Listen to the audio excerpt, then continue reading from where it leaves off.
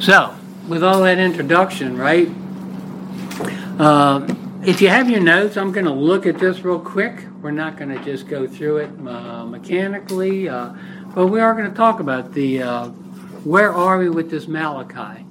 And Scott had given you, and I see I've got Jeff's paper. I'm not reading his notes, but I see he has lots of notes. I assume he unpacked this. So where are we, right, with this? Malachi is talking to what group of people? Israel is what? Where are they in their history, their land, their journey through this?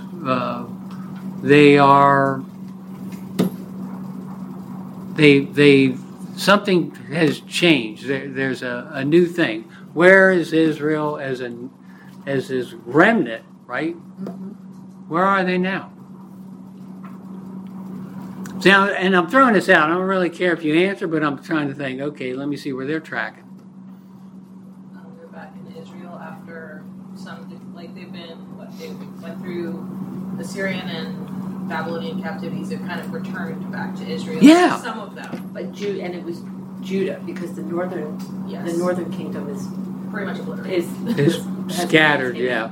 They were scattered, so they came back to Judah. Israel itself was actually not part of the equation. Yes and no, but God still looks at him as his covenant people, right? No. And that's the details where we can fragment things. Okay, I'm trying to get big pictures here because it helps me. Okay, put a stake in where I am with this. They've come back, right? So, if you look at his notes on the first one, right, he's got the northern kingdom, right, it falls to Assyria. Assyrians fall to the Babylonians and the Medes. So, in 722, who's one of the major prophets during that time? Again, I want you to think, and that's... You mean 722 BC? Yeah, in 722 BC. Who's one of the major prophets at this time? Huh? Okay, when they came back after... No, not 722. Right, that's why I'm confused, because you're all the way back.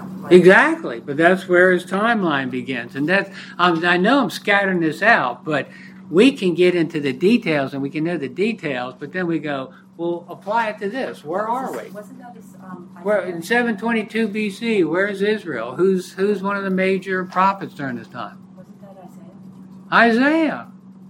That's why I got confused. Okay, and when's Isaiah preaching? It's 722. Yes. And Jeremiah too. Right, but Jeremiah's a little bit late. Jeremiah was really just before, wasn't he?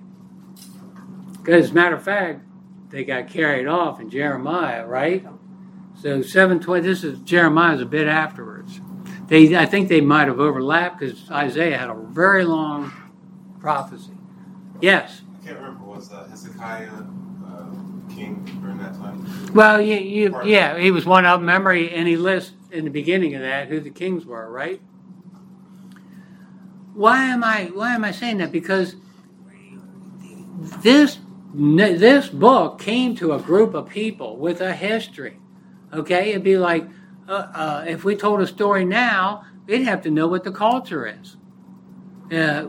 You're going to understand God speaking to these people in any context to what they know. Okay, we sometimes think this Bible will make it all theological and technical and everything else, but he's talking to common people too. He's talking to everybody. Matter of fact, weren't a lot of the prophets common people? Sometimes we make this stuff so up in the air and so intellectual. And what did Scott say during one of the themes during here? I see it in here. He's got covenant, right? Covenant. He talked about covenant, right? Didn't he bring that up? And you talked about the formalism. Formalism, but what is a covenant? What are some of the aspects of a covenant? And again, I think most of you are probably going to think of something technical. It's a promise. It's what? A promise. A promise. And That's what a covenant is. It's an It is a promise, but when you make a promise, you make it to. Do you make a promise to just anybody? No. Now, I don't know how to. It's all about asking good questions without giving them the answer. It's a relationship.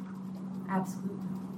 And we say that real quickly, but think about it. What is it we always lose? We lose a relationship.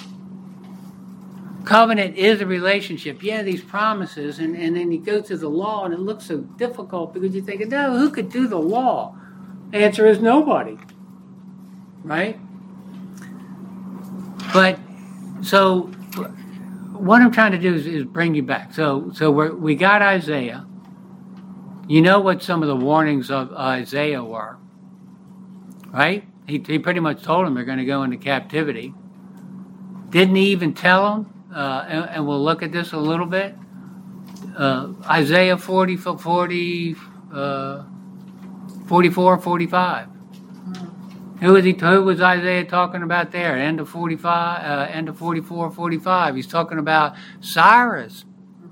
He told them 170 years before Cyrus ever hit the scene who was going to bring them out. Why are we going through all this? Because these people should have known this, even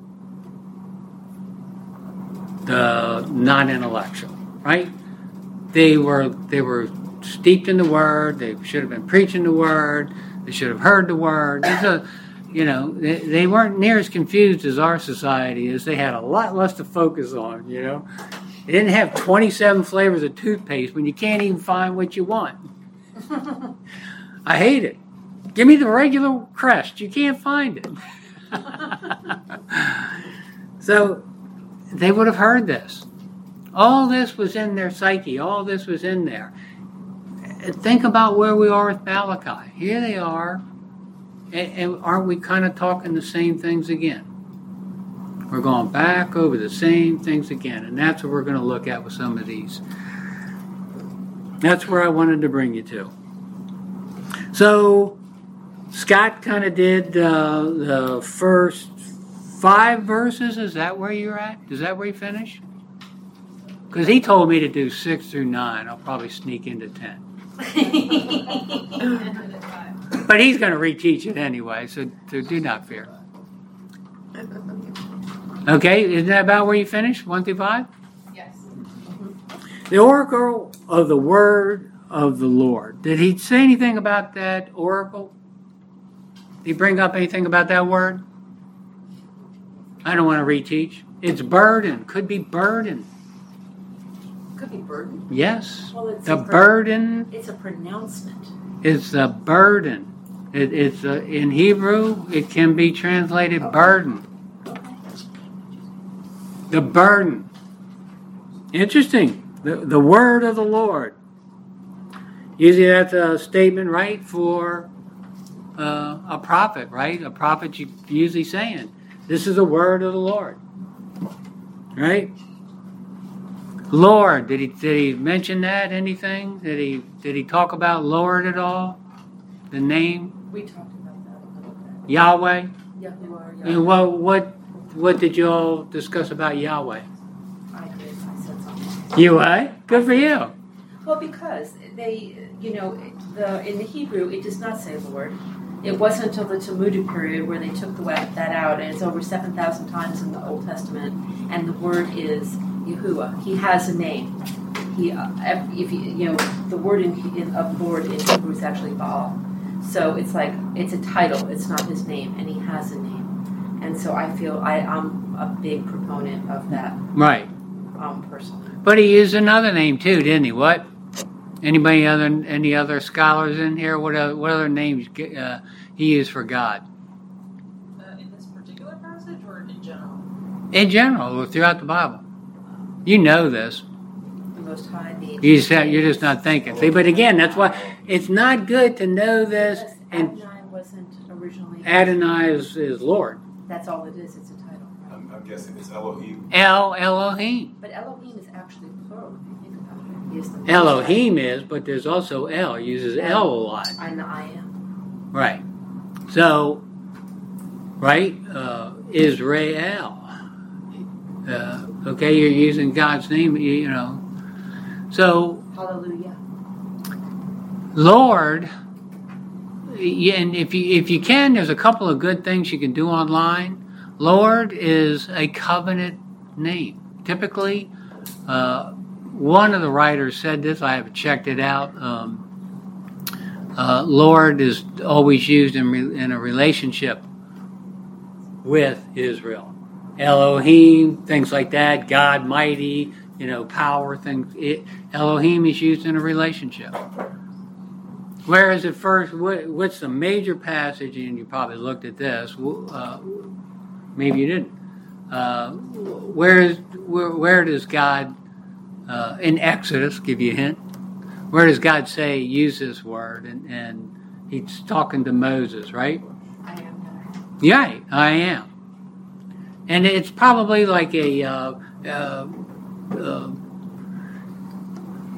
I don't want to get into a technical thing because number one, I'm not, it does get technical and it's really over my head. I've heard Hebrew scholars talk about this, but it's a Hebrew verb to be, right? I am.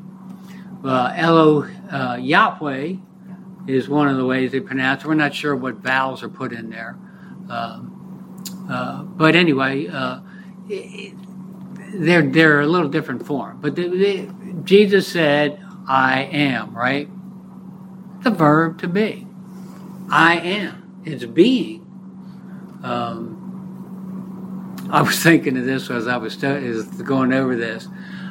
Do you remember the slang thing that was going out there for a while? Maybe you haven't heard of it. What it is? You ever heard that expression? Yeah. It's a slang thing, street thing. And I thought, really, it's kind of profound in a lot of ways. What it is. It's a state of being. Don't tell me what it was. Don't tell me what it's going to be. What is it? What it is. And really, when Jesus is saying that, he goes, I am, right? John, they had the 7 I ams. And, I am the way, the truth, the life, right? I'm the good shepherd. When he was talking to the Pharisees, before Abraham, I am. Of course, they picked up stone to stone. They knew what he was saying. So it's let's look at that real quick. So what's important about this? I mean, he is talking to these people, he's communicating to these people. When they use Lord, to us it doesn't mean that much. Exodus chapter 3, verse 7. The Lord said, I have surely seen the affliction of my people. 13 then. Then Moses said to God, behold, I am going to the sons of Israel, and I will say to them, the God of your fathers has sent me to you. Now they may say to me, what is his name? What shall I say to them? God said to Moses, I am who I am. And again, it's close to Yahweh there. And he said, thus you shall say to sons of Israel, I am has sent me to you. It's a relational, okay? And this is a covenant. These people were in a covenant. God is faithful, right? Who isn't faithful? Us. We break He's going to keep his covenant. We break the covenant, right? And the law was part of that covenant. Even though it was a temporary thing, it was part of the covenant. They were supposed to keep the law. So, that's kind of verse 1. So he says, I've loved you, right? Says the Lord. And I assume Scott talked about kind of the pattern that goes through here. Well, Malachi is doing, he says, look at this. He goes, all right, verse 2. I have loved you, says the Lord, but you say, how have you loved us? Yeah, and think about that. It is a kind of a conversation we're going in on, and they're saying, did anybody ever think anything about that? The way he stated it? Well, it's exactly what we contend with today. How can there be a God if there's so much evil in the world? And so they're like, I've loved you. I'm like, really? You took us out of our land, you did this, you did this, you did this, and they're constantly thinking about how do you possibly love us. Right. And so that's exactly what we contend with here today. Nothing's new. Right. And that's what we talked about. Right. And it's kind of, I know a lot of you, not all of you, but a lot of you have had children. You know, when you ask children about something and you ask them something, they don't really answer it, and he goes, instead of him saying, "You haven't loved me," you notice what he says? He says, "Well, how?" Kind of like, well, what are they saying? Well, what do you know? What are we guilty of? It's kind of like a criminal, you know what I mean? Let me talk to my lawyer. What is it you're charged? What is it you know? And the officer on the other side is trying to figure out, what did you do, right? So each of them is playing a game here. We're sidestepping each other. We're not talking the truth. That's what came to my mind. And what does he do? He explains, right? Was not Esau Jacob's brother, right? I'm sure you went through all that.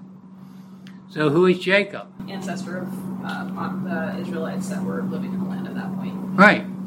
And so you see Israel, right? You go, well, we'll focus on Jacob, but what do I see? I see Israel. So, again, it's talking big category. Esau, same thing. What is Esau? He says it pretty much in the text. Edom. Yeah, he says it right in the text, right? Because in verse 4 he tells them, right? Though Edom says, right? So Esau is the progenitor or the head, but he's really looking at Edom. He's looking at wicked people, right? They build, they say they will build, right? Second part of verse 4. He calls them the wicked territory. You see all these contrasts that are going on? He's contrasting everything. That's the wicked territory, Edom. What would that be in contrast to? Okay, we talked about Edom. The other one's Israel. So what's Israel? Holy land. Wicked, holy. You see, and that's the thing. God wants us to think. You got to think through these scriptures and tear it apart. If you don't know the answer to something, and I say this all the time, ask a question. You want to learn something? Ask questions. It's amazing how you'll start peeling layers off when you do that. Because he doesn't just. Do you notice how he doesn't just put it all there? And then you think about it. You think, yeah, he's everything's in contrast here. Holy land, wicked land. It's all of God, right? So now we can kind of skip into verse 6. A son honors his father, a servant his master.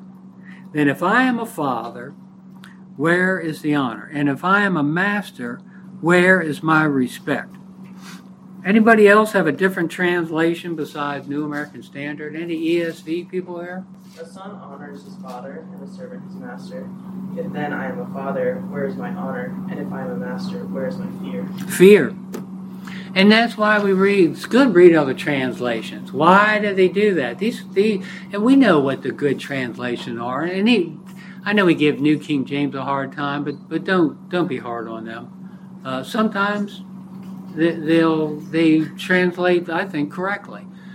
We look at different translation. Why did they come up with that different word? Obviously, it was a possibility. These guys are not heretics. New American Standard, I think New King James, ESV, not NIV. No paraphrases. It's not a full paraphrase. But so where is my fear, says the Lord of hosts. O priest who despise my name, but you say, how have we despised your name? I didn't say this before, but in verse 1, when in the oracle, who's speaking here? Malachi, right? Look at who he's talking to here. Lord of hosts, O priest who despise my name, but you say, how have we despised your name? Who should have been talking to the people? The priests. It's their job to teach, to lead them. They were the mediators. Oh, we're talking Old Covenant here, right? They were the rightful mediators. Okay, you got Malachi talking to them. Again, it goes all with this beginning. Think about this. It's the burden of the word. You got Malachi. They know they're going to get a prophet's talking. Prophets usually are there to tell them, I got a word from the Lord. You guys are going the wrong direction. This is God's word. Look at what you're doing. I mean, if you read on and on, it's like, well, what did they do to defile you? It's like, well, you sacrifice, the lame, the sick, the blind. Would you do that to your king? I'm your, he what would he do to you, right? Right. And I am your king, and Right. what are you doing? So it's basically like they were back to formalism, which is what Scott was kind of heading on, was that Mm-hmm. they were going through the motions, but they didn't really believe any of it, because if they really believed it, they wouldn't have been so. They didn't have it in their heart. You know what I mean? Right. They wouldn't have been like that. They didn't Right. believe he really knew what they were doing. He Right. thought they were just kind of going through the motions. Mhm. He didn't believe there was a God who was actually looking at their sacrifice. Like, they clearly did believe in the relationship with which they were going through the Right. motions of, Right. and Right. that's what he's talking about. Mm-hmm. It's like, because otherwise, if you actually were like, there is a God, I want to, they didn't have the Spirit of God in them. They really didn't. And so they were just, and the priests, who were the ones who were supposed to be teaching Mhm. of the relationship, Mhm. they really didn't buy it either. They were No. just going through the formalism, Right. Right. which is the word that Scott had used earlier. And so when you look at this, it's Mhm. like, they didn't think that God actually saw what they were doing Mhm. and knew that they Mhm. were sacrificing. Like, they didn't think that. They were Right. like, yeah, whatever. Right. And that's, I mean, like you were saying, this is not that difficult to really unpack, right? It's not like this is something that, we have to have a scholar unfold. It's not like some prophecy. You're like, what in the world is that? Like Amos. Or Zechariah. That's my point. Why did I bring up all that history? Because it's a cycle. They keep doing the same thing. But it's not. And then we look at them, okay, it is Israel. There are the example. But what is it ultimately? It's people, right? Right. People are people. When you strip away all the facade, the culture, and everything else, people are people. Yeah, and exactly. I mean, you pretty much just went to the passage for us. And that's the thing. There's not a whole lot here. So you have to okay, if you're going to do this, so why? Well, but again, you said it. They were given fear, that word fear there. Where is my fear? And we know that fear is not really just always just, it's just not frightening, like the hammer's going to come down or my head's going to be cut off. But there is an aspect to that. But it's kind of like Proverbs 1:7, right? The fear of the Lord is the beginning of knowledge. Fools despise wisdom and instruction. But you really have to believe, like you said, without that faith, if they're fearing a governor and they're not fearing God, they're not getting it, right? We're not thinking through. And that's the difficult thing, because the governor's there, front and present. But God sometimes, let's face it, if we're not really focusing on it, right, we forget Him. I do. I'd be doing great. And then next thing you know, I go off and I'm on my own and I'm not, am I praying to God? Am I considering God? Am I thinking about, well, God, what do you think about this? Am I doing that? No. And then I catch myself and go, oh yeah, I guess I should write about this. Right? Well, obviously, when you do it for a long period of time, you see what happens. I mean, they're bringing defiled animals, right? Leviticus 22 talks about this. They got the whole chapter on this. Don't bring these defiled. He spells it out there. I think even says the priest could die bringing bad sacrifices. Leviticus 22:9. They shall therefore keep my charge, so that they will not bear sin because of it and die. I butchered that. They shall therefore keep my charge, so that they will not bear sin because of it and die. Thereby, because they profane it, I am the Lord who sanctifies them. And he goes on, he talks about animals. The Lord spoke, he says, your burnt offerings, the animal must be acceptable. Whatever has a defect, verse 20, you shall not offer. They knew this. But do you see how sin hardens your heart, and when you get away from it, you forget there is no faithfulness. And it wasn't just like, well, if this is the only animal you have, you're giving it to God. It wasn't about that. It's like you have a whole flock of perfectly fine, but this one is blind, so you want to get rid of it, so you bring it over. Well, sure. Who wants to, who wants to That's bring right. the expensive stuff, right? Let's give them the leftovers or the Right. defects. But and it's a hard thing, though.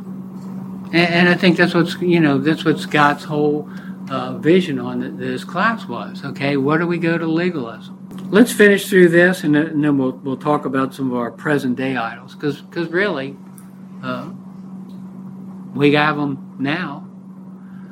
The other thing I want you to think about, when Israel left, before they went into captivity, they were primarily an agricultural society.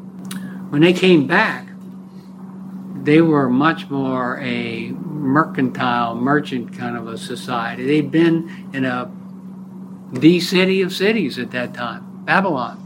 Did you ever think about why there's only a remnant came back? Why did the other ones stay? They had businesses and lives that they'd set up. They were prosperous. Life was good. They'd also been there for 70 years, so there was there was marriage and children, and they had intermarried, Which I talked about. which they weren't supposed to, but they did. And I think a lot more of the intermarriage came when they came back too, and that's what Nehemiah speaks to, and that's why when you look at Scott's background, he gives you Ezra, Nehemiah, Esther, Haggai, Zechariah, and Malachi. I mean, they were talking the same things.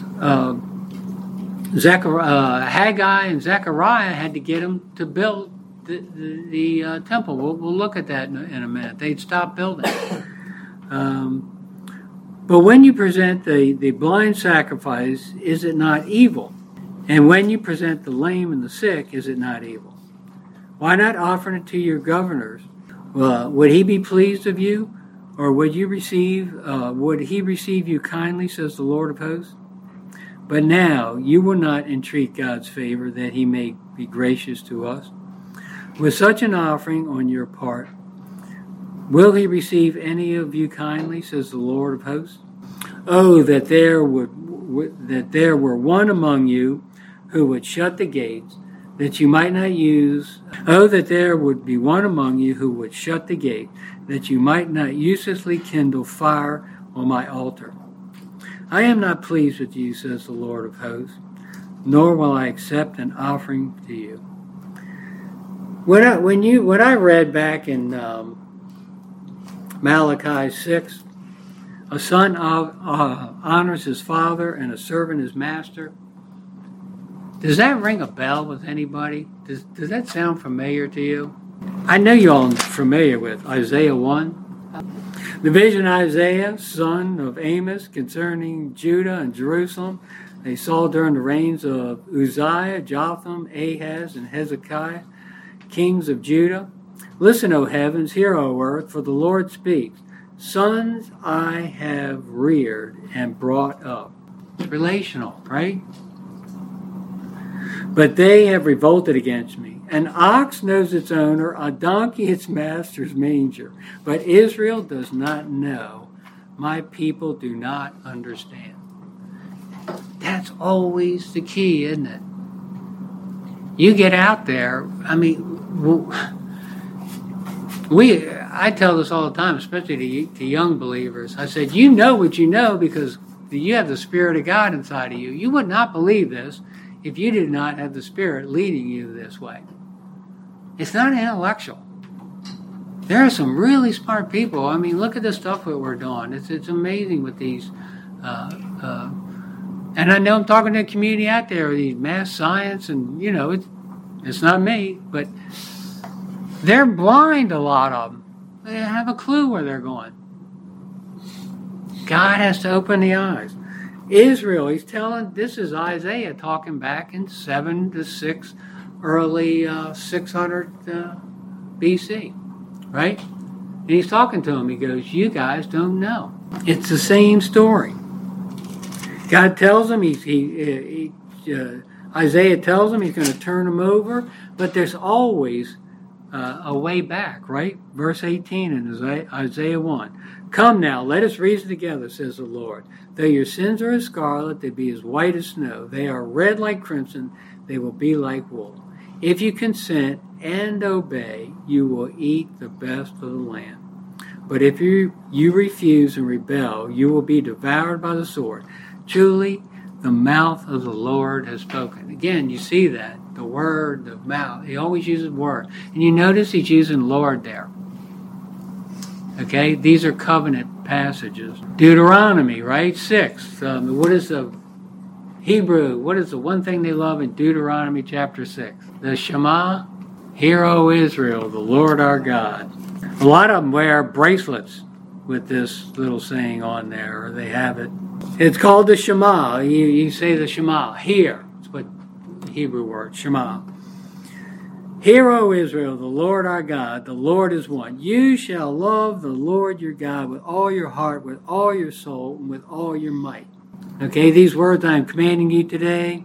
He says, he's telling them, he goes, you should teach your children everything else. Your houses will be full of these things. He goes, when you go into the land, verse 11, and you have houses full of all these good things you did not fill, hewn cisterns which you did not dig, vineyards and olive trees which you did not plant, and eat and are satisfied, watch yourselves, that you do not forget the Lord who brought you out of the land of Egypt, the house of slavery. Verse 13. You shall fear only the Lord your God, and you shall worship him and swear by his name. You got both. Love, fear. It's a relationship. If fear is also kind of an honoring, right? Honoring, glorifying. Honor, glorify. Oftentimes, same word translated there. If it's a relationship, do you care about somebody? You're going to treat them like they were treating them, bringing these blind and lame. Is that what you're going to bring to your friends? I thought about this. Let's see if I get some discussion going. If not, we'll go back to the scriptures. But, so what are our idols today? I think it's a lot of the same things. I think, when I was going through Zechariah, talk about leaning on the commentaries. There are chapters in Zechariah you read and you're thinking, man, unless somebody tells me what these symbols were, there's no way. You have to know the background. And one of them was materialism, really. And it was carried off. And you see Babylon. It was carried back off to Babylon. Remember, with Zechariah, they come back. Zechariah and Haggai are telling them, you got to build the temple. They had stopped building. Haggai says, you say it's not time to build the temple, but basically says, and I'm paraphrasing, what's this paneling in your houses? That stuff was dedicated for the temple, and they were paneling their own houses. See, you got paneled houses, Lord has a sense of humor. You know what I mean? I know she got paneling in there. Color TV on the wall. So they had to exhort him back to it. And Zechariah, Haggai kind of gave him a hard time. Zechariah gave him prophecy. He gave him a lot of prophecy. Covenant prophecy. He told them so many things. The Messiah was coming. He also told them they were going to reject the good shepherd, which they did when he came, and they were going to embrace the false shepherd, which they will do during the tribulation. They're going to make a pact with the Antichrist. And he told them that in Zechariah. It's amazing. He also told them about their goods and how they were going to, and there's this ephah that's carried off to Babylon. And really, all those things were commercial terms. It was a bushel basket of wheat, and these other, there was another thing that was like a measure, a weight, like on a scale, a weight for a talent, It's commercial things. and all that was going to be carried off to Babylon. Well, you go to Revelations, and what falls in Revelation? Babylon has fallen. Babylon, the religious aspect, chapter 17 and 18, the commercial aspect. It's God's plan. It's the same story over and over again. We're enticed by the same things. So, what I've kind of pointed out, what is our enticements now? What carries us away from God? I'll start off by being vulnerable. I can tell you what one of mine is Laura and I have been looking for a house. We've lived in this area for a long time, and kids have grown up. So anyway, we're looking for this house. Long story short, we ended up buying some land. We looked at these houses. We thought, well, I don't like any of these houses, and we're paying this much money for something I like. It's crazy, So we buy this land. We're building this house, and I'll tell you the truth. It's kind of exciting and fun at first, but between you and me, after a while, it was like, I'm done thinking about this house. I'm telling you, it absorbs you. And people ask me, what about this house? The ones that I was talking with, and I'm going, I'm done talking about it. To be honest with you, it's just a house.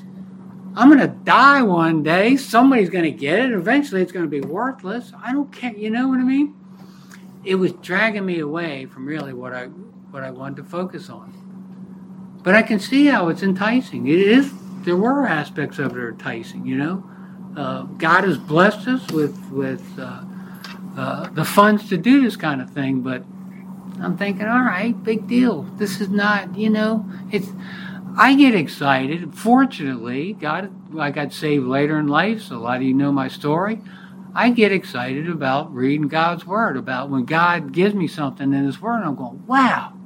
You know what I mean? And I read some prophecy, and I'm going, wow, because you see, when I understand it, and I know it, and I believe it, and I start to walk it, then I see God gets a little bigger. He's huge.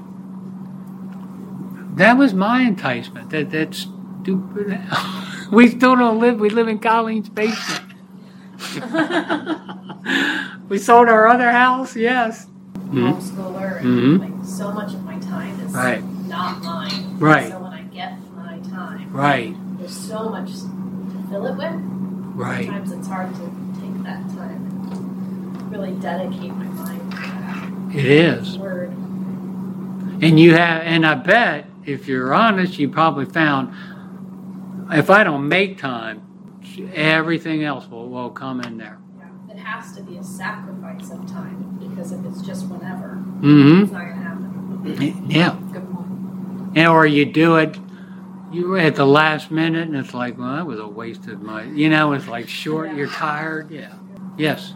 I think I'm speaking for both of us, but our jobs seem to, it's not like I idolize my job, and it's not like I idolize money or like that, but our jobs can be very demanding, and they take us away from our ability to just stop and be excited about the gift of salvation that we've received, and just to be able to focus on God and study His Word, and because we're both sometimes just so overwhelmed by our work days, and I think neither of us like that, but we find ourselves trapped by it sometimes, and that's something that we have to work on. It's kind of it's tough. When Laura just went back to work, she'd been off for 2+ years, 2.5 years? I don't know. It's like, and at first it was like, wow, we can't wait to get back to work. And then, it's kind of convenient. Telecommuting, though, sometimes she and this other colleague that were interested in getting something done, they'd be talking at 10 o'clock at night. And I said, this is, you got to shut it off. She said, the one thing I will say, when I commuted, when I left work, I was done. I left it behind. Yeah, so you can, Yeah, it can absorb you. Yeah. I was just kind of thinking, like, kind of back to verse 6 where God says, you're supposed to be offering me this. And it's not that the priests weren't offering something, but what they were offering wasn't the best that they had. It wasn't the first fruits. It wasn't what God had actually asked them for. And as priests, they were supposed to know better than anyone what God wanted. And I think it's kind of easy sometimes to get into a rut where you're just kind of like doing the thing. You show up to church, you do Bible study, you do the things, but you're not offering God the best of you. You're not offering God what's first. Right. And I find that that's something that I run into where it's like, am I really offering God like sincere worship? Am I allowing other things to kind of take my focus? So yeah, I'm spending time in my Bible, but like I was kind of distracted by my phone. I'm like doing all these other things, or like am I going to Bible study, but like I'm not really internalizing it. I'm not applying it because it's easy to just do the thing that you're supposed to do, but you're not really being sincere about it. Right. Yeah, your heart's not in it. And what did he say? He says, I loved you. You were supposed to love me. Yeah. Look, we all know that passage. I know I'm talking to a lot of Bible people here. Church in Ephesians, right? What did he tell them? You lost your first love, right? And they were doing a lot of things. If you look at that, if you go back and look at that, Revelation 2, Ephesian church, they were doing a lot of things, and they were diligent about protecting against heresies and things like that, but they lost their first love. And it's easy to do, I came to faith late, and I was on fire for Christ, It's like, wow, and I was telling everybody about it, and I was driving my wife and my kids crazy. Well, you need this, you know what I mean? I had no theology whatsoever. I'd just come to faith. I was a baby, and I was like trying to pull them into, But, you do lose that. It needs to be rekindled. I need to think about that. We're pretty much, how do I want to put it? A lot of the group here is fairly mature. We're not doing when I came to faith at 40, I was doing a lot of, I was indulging in worldly stuff, just trying not to have it consume me. But I was definitely purposely seeking that, indulging in it, that was easy. Some of the stuff wasn't so easy to give up. And it's funny because one of the things I approached Pastor Gabe about this. I'd heard something on the radio, and it just rekindled something I had looked at and heard of before. It was on Focus on the Family. One was talking about pornography. And I said, we almost need to talk about this on a church level. I think a lot of people, we don't know how, most people that aren't into it aren't aware of how pervasive it is. And especially because the thing that they got me, it's not like I hadn't heard other people talk about this in counseling and things like that. But each time as we move forward, how pervasive it is for the kids that's where their kids are being bombarded. We know that, this stuff is out there. And we don't need to be stigmatized about these kinds of things. We need to be a church that's healthy, and we need to recognize they're wrong, but we need to be a solution to these kinds of things. And you can't do that if people are hiding. That's what these people are doing. At the essence of being unfaithful and everything else, that they think that they were hiding these sick animals from God. Because think about it, isn't that what they're doing? That's what they think they're doing. Right, but isn't that what we do ultimately? We forget that God, intellectually, yes, God's there, in the depths of the sea. He's there when I wake, when I sleep. We know all these verses. But when we're doing something, it's kind of like we have this compartmentalized thing. God's not looking, But I thought really that these are the kind of issues that we need to deal with. I'm really concerned about the kids because, in my generation, this stuff is a click away. You said it when you were studying. What is our problem? Stupid thing. Some people, you doing this. My wife sometimes I look down, she goes, ding, ding, ding, ding, ding, ding, ding, ding. You know what I mean? I go, who are you talking to? I'm right next to you. You know what I mean? But it does, and it's there, and I think it's the enemy. Think about it. What is to me? What is our real battle? Our battle is twofold. There's God. We had the separation here. We had Israel, Holy Land. We had the wicked land, Edom. But what's really going on here? We have two world systems. We are spiritual people. We are looking at what's going on behind the scenes. That's the main thing we get out of this Bible that non-believers just can't see. We get to see what's going on, who's pulling the strings behind the scenes. And we have an enemy who is purposely doing this.